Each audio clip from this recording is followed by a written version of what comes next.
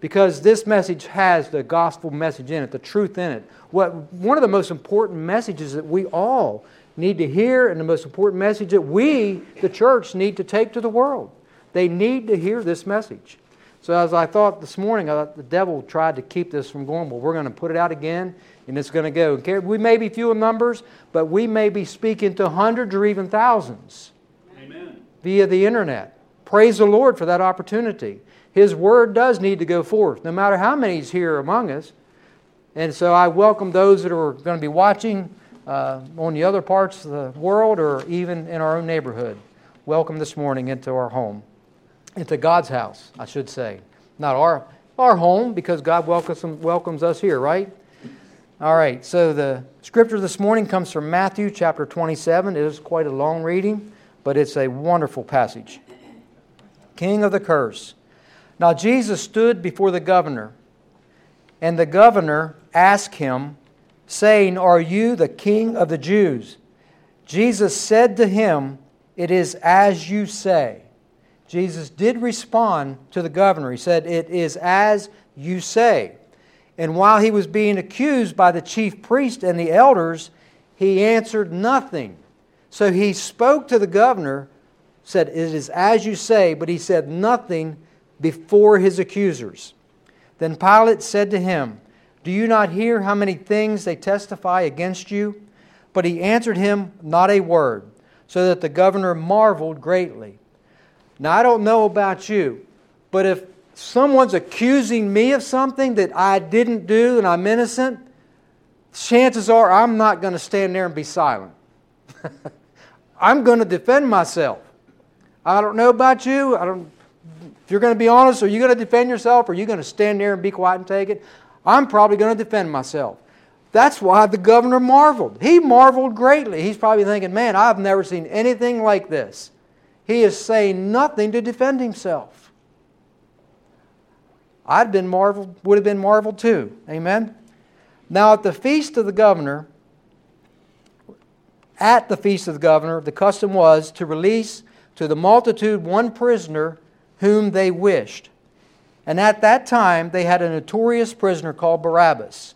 Barabbas had led a rebellion against the government. He was a thief and he was a murderer. Therefore, when they had gathered together, Pilate said to them, "Who do you want me to release to you, Barabbas or Jesus, who is called Christ?" For he knew that they had handed him over because of envy.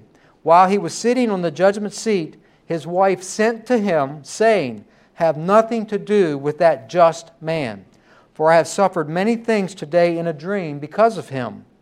But the chief priests and elders persuaded the multitudes that they should ask for Barabbas and destroy Jesus.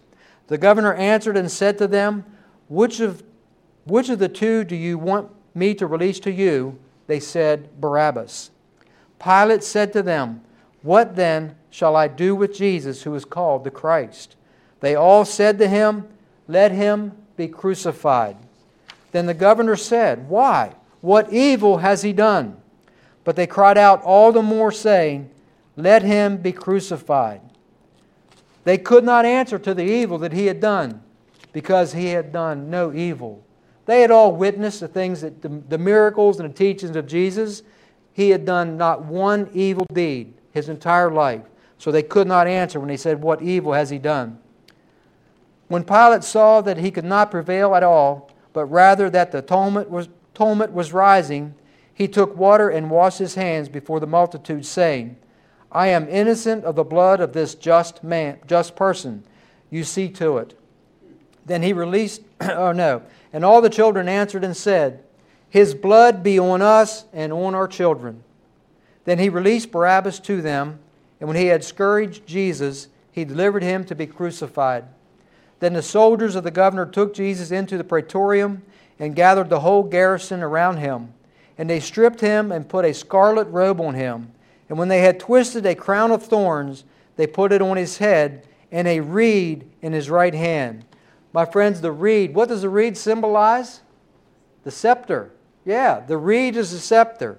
So they put a robe on him, a crown of thorns on him, and a reed in his right hand. And they bowed the knee before him and mocked him, saying, "Hail, King of the Jews." Then they spat on him, took the reed and struck him on the head. And when they had mocked him, they took the robe off him, put his own clothes on him, and led him away to be crucified. May God add His blessings to the hearing and the reading of His holy word. Let us pray. Heavenly Father, we thank You and praise You for Your amazing love. Father, we thank You that You allowed Your Son, Jesus Christ, to come and suffer and be tortured, Lord God, at the hands of man. We thank You that You allowed Him to do that.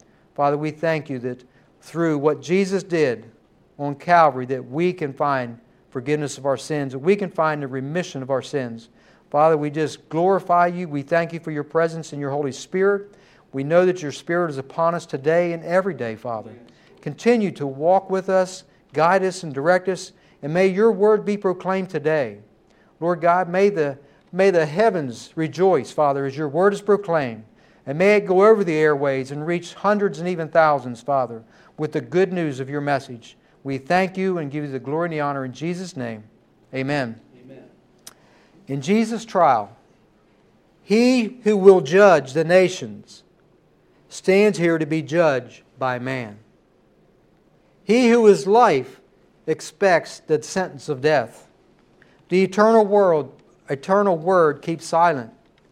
He defends not Himself. No, Jesus could have said right then and there, standing before Pilate, "It is finished. I'm done." He could have called down legions of angels and just wiped them all out and said, "It is finished. I'm not going to go through with this." But He did not. He was silent before them. In Jesus' day, any death sentence had to be approved by the Roman governor over each district or region. Pontius Pilate was the governor over the region of Judea where Jerusalem was located. Pilate's relationship with the Jews in them days had been a stormy one. He had always been a very firm and tough leader and used his authority strictly over them. And all this led to a lot of chaos, a lot of riots, a lot of rebellions against the authority in that time. So imagine when the crowd showed up at Pilate's door demanding that Jesus be put to death. You know, at that moment, if you could know what Pilate was thinking, he probably thought, "I wish somebody else was in charge of these people." I mean, think about it. Always something. Always having to deal with something. And at that moment, he probably thought, "Oh, let my assistant go take care of this." But he did. He took care of it. You know, Pilate knew about Jesus. They had centurions throughout the city. They'd heard the message that He brought to the people. I'm sure they saw some of the miracles that He'd performed. And we know that they took this information back to Pilate. So he had heard about Jesus. He knew that He was an innocent man. He knew that He did nothing deserving of death. He tried to declare His innocence 3 times. Yet that vindictive mob kept on accusing Jesus. Did a little research on Pilate, and there's no shortage of theories as to what happened to Pilate after the crucifixion of Jesus. Some believe that his life was filled with upheaval and calamity that drove him to the point where he committed suicide. There's others that claim that Pilate may have even become a Christian. But one thing I know for sure, that this event had to impact his life. It had to be a great impact upon his life because he knew that Jesus Christ was innocent. He identified Him as an innocent man. You know, he may have been tormented by what had happened that day. But one thing I know for sure, that if Pilate did repent of his sins and believe on Jesus Christ, he, like every other person in the world in all of history that believes in Jesus and repents, would have been forgiven. Amen. I don't know if he did. I pray that he did. But I know that Jesus would have forgiven him. Because I know that as Jesus hung on that cross, what did He say? Even those that nailed Him to the cross, He said, "Father, forgive them, for they know not what they do." He forgave the ones that drove the nails into His hands and feet. Isaiah 53:7 says, He was oppressed and He was afflicted, yet He opened not His mouth. He was led as a lamb to the slaughter, and as a sheep before its shearers is silent, so He opened not His mouth. When the religious leaders arrested Jesus, they accused Him of blasphemy, claiming to be God. But they knew that this accusation would mean nothing to the Romans. So they changed their accusation to Him claiming to be king. The truth is, He is king. Amen. He always has been king, and He always will be king. And yes, He is king over the Jews. He's king over the Romans. He's king over the angels. He's king over the devils. He's king over heaven. And He's king over the earth. And He's king over hell. Amen. He is king. Amen? He allowed Himself to be judged by man. This king allowed Himself to be judged by man. For He knew that His kingdom was not of this world. Though the day, my friends, will come when He will judge instead of being judged. He will judge. There is coming a day. In John 18:36, Jesus answered and said, My kingdom is not of this world. If my kingdom were of this world, my servants would fight, so that I should not be delivered to the Jews. But now my kingdom is not from here. He has a kingdom. Verse 25 is absolutely astounding. They said that this man's blood, let this man's blood be on us and also on our children. The leaders, the religious leaders said, let this man's blood be on us and on our children. They're saying, let the guilt of putting this man to death, if there be any, be on us and our children. We will be answerable for it, and we will consent to bear the punishment for it. It is remarkable. The writers say among the Athenians, if anyone accused another of a capital crime, he devoted himself and their children to the same punishment if the accused is afterward found innocent. So if they accuse someone of murder, then after they put him to death, they was found that he was innocent, they would be put to death. They got the sentence of the one they accused. So in the conduct of the parents involved the children. The consequences involved the children.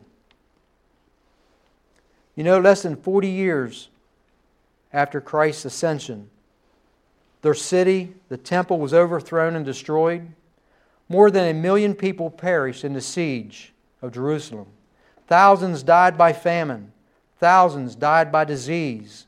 Thousands by the sword. It says that Josephus says that their blood ran down the streets like water. He said the blood extinguished many things that were burning in the city. Thousands were crucified, suffering the same punishment that they had inflicted upon the Messiah.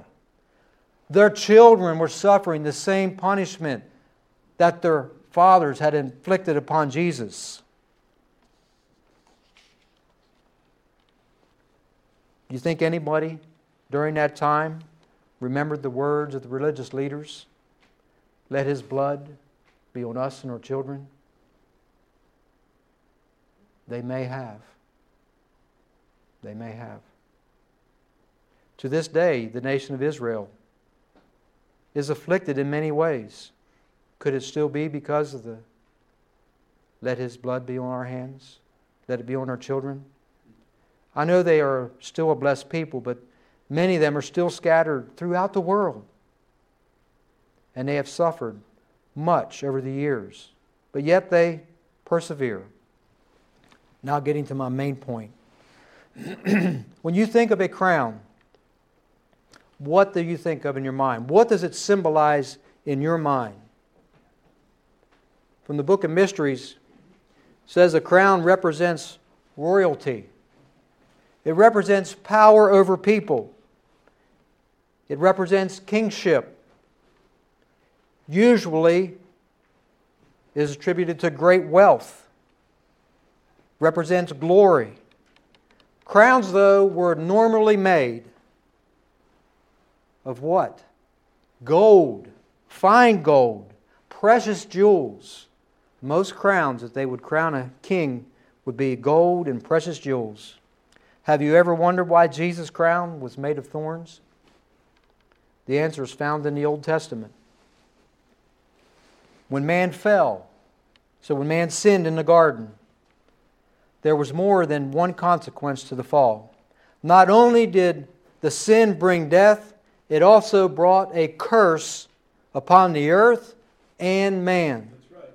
Genesis 3:17 through 19 says, Then to Adam he said, Because you have heeded the voice of your wife, and have eaten from the tree of which I commanded you, saying, You shall not eat of it, cursed is the ground for your sake. In toil you shall eat of it all the days of your life.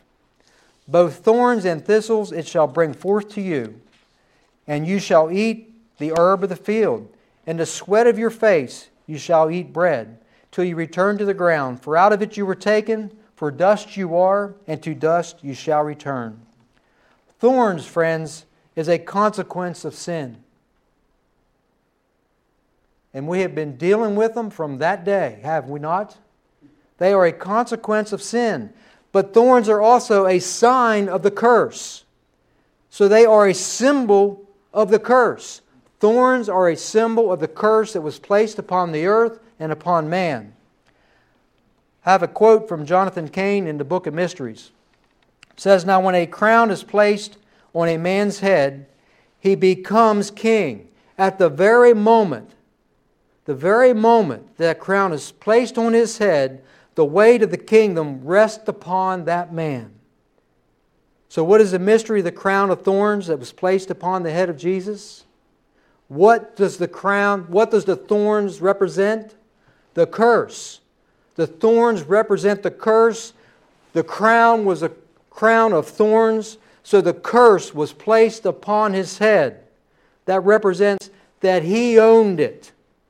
He took ownership of the curse. Thorns and thistles bring pain. If you were to fall into or have to work with a thorny plant, you're going to experience a lot of pain, aren't you? Pain and suffering. You know, I remember a time I was a young teenager. We were sled riding. Seems like back in those days, looking out at this snow, we had a lot of snow. Seemed like we would get snow back in the 70s, and we'd have snow all winter long. And we had a lot of awesome sled riding places down on the farm. And we were sled riding one day, and I went down a hill and popped up over a little short hill right into a thorn bush. A big old, long thorn bush. And I can tell you, they inflict pain. It hurt. My fun ended when I encountered that thorn bush. Thorns are linked to the curse. They are linked to death. Isaiah 53, 3 through 6 and 10 through 11 says, He is despised and rejected by men, a man of sorrows and acquainted with grief, and we hid, as it were, our faces from him. He was despised, and we did not esteem him. Surely he has borne our griefs and carried our sorrows, yet we esteem him stricken, smitten by God, and afflicted. But he was wounded for our transgression. He was bruised for our iniquities. The chastisement of our peace was upon him, and by his stripes we are healed. Hallelujah. All we like sheep have gone astray. We have turned everyone to his own way, and the Lord has laid on him the iniquity of us all. He has laid on him the curse that we deserve. Yet it pleased the Lord to bruise him. He has put him to grief. When you make his soul an offering for sins, I want to pause there for a minute. That says when you make his soul an offering for sin. It did not say when we make his soul an offering for sin. It does not say when they make his soul an offering for sin. But we, friends, it makes it personal. Or when you personally make his soul an offering for sin, he shall see his seed. He shall prolong his days, and the pleasure of the Lord shall prosper in his hand. He shall see the labor of his soul and be satisfied. What's that saying?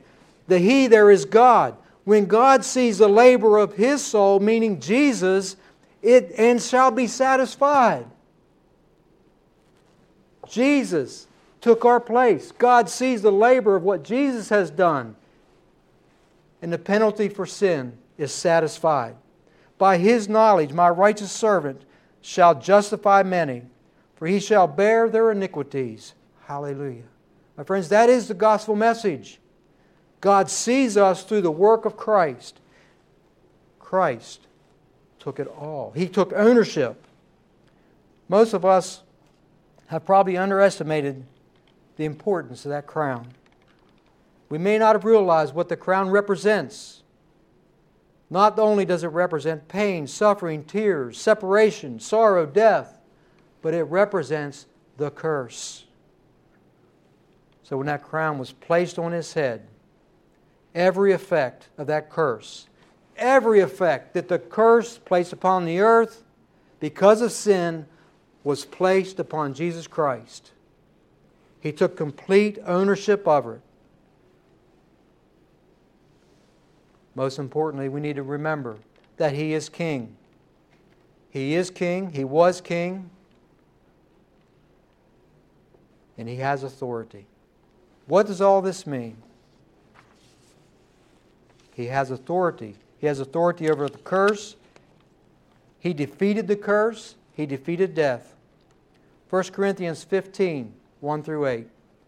Moreover, brethren, I declare to you the gospel which I preached to you, which you also received and in which you stand, by which also you are saved, if you hold fast the word which I preached to you, unless you believed in vain. For I delivered to you first of all that which I also received, that Christ died for our sins according to the Scripture, and that He was buried, that He rose again the third day according to the Scripture, and that He was seen by Cephas, then by the 12. After that He was seen by over 500 brethren at once, of whom the greater part remain to the present, but some have fallen asleep. After that He was seen by James, but then by all the apostles. Then last of all He was seen by me also, and by one born out of due time. One verse from this passage, the passage that I read from Isaiah, said, He shall see the labor of His soul and be satisfied. That is the good news, friends, for us.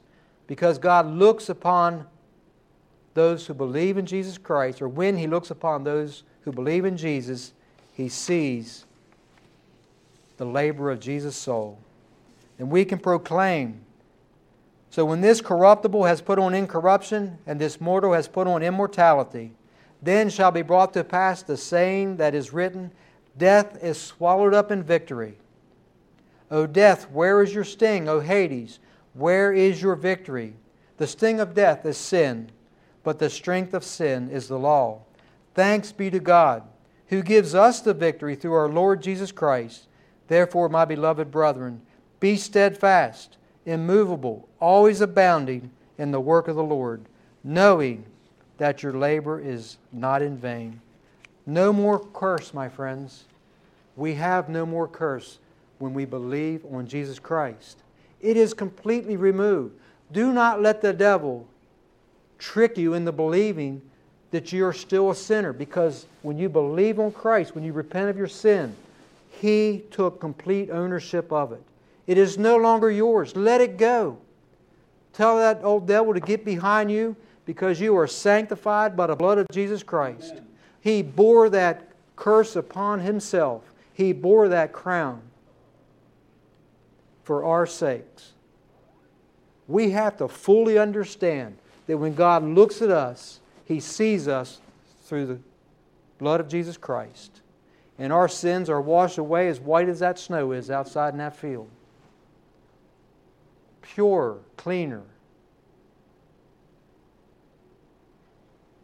We are set free. My friends, don't own it. Don't own it any longer. Let Him have it. He has already paid the price. Give it to Him and let go. Be set free. Walk in that newness, the newness that Christ gave to us the day He died upon that cross. Once and for all. Those past, those today, and those yet to come. He has set us all free. Amen? Amen. Amen.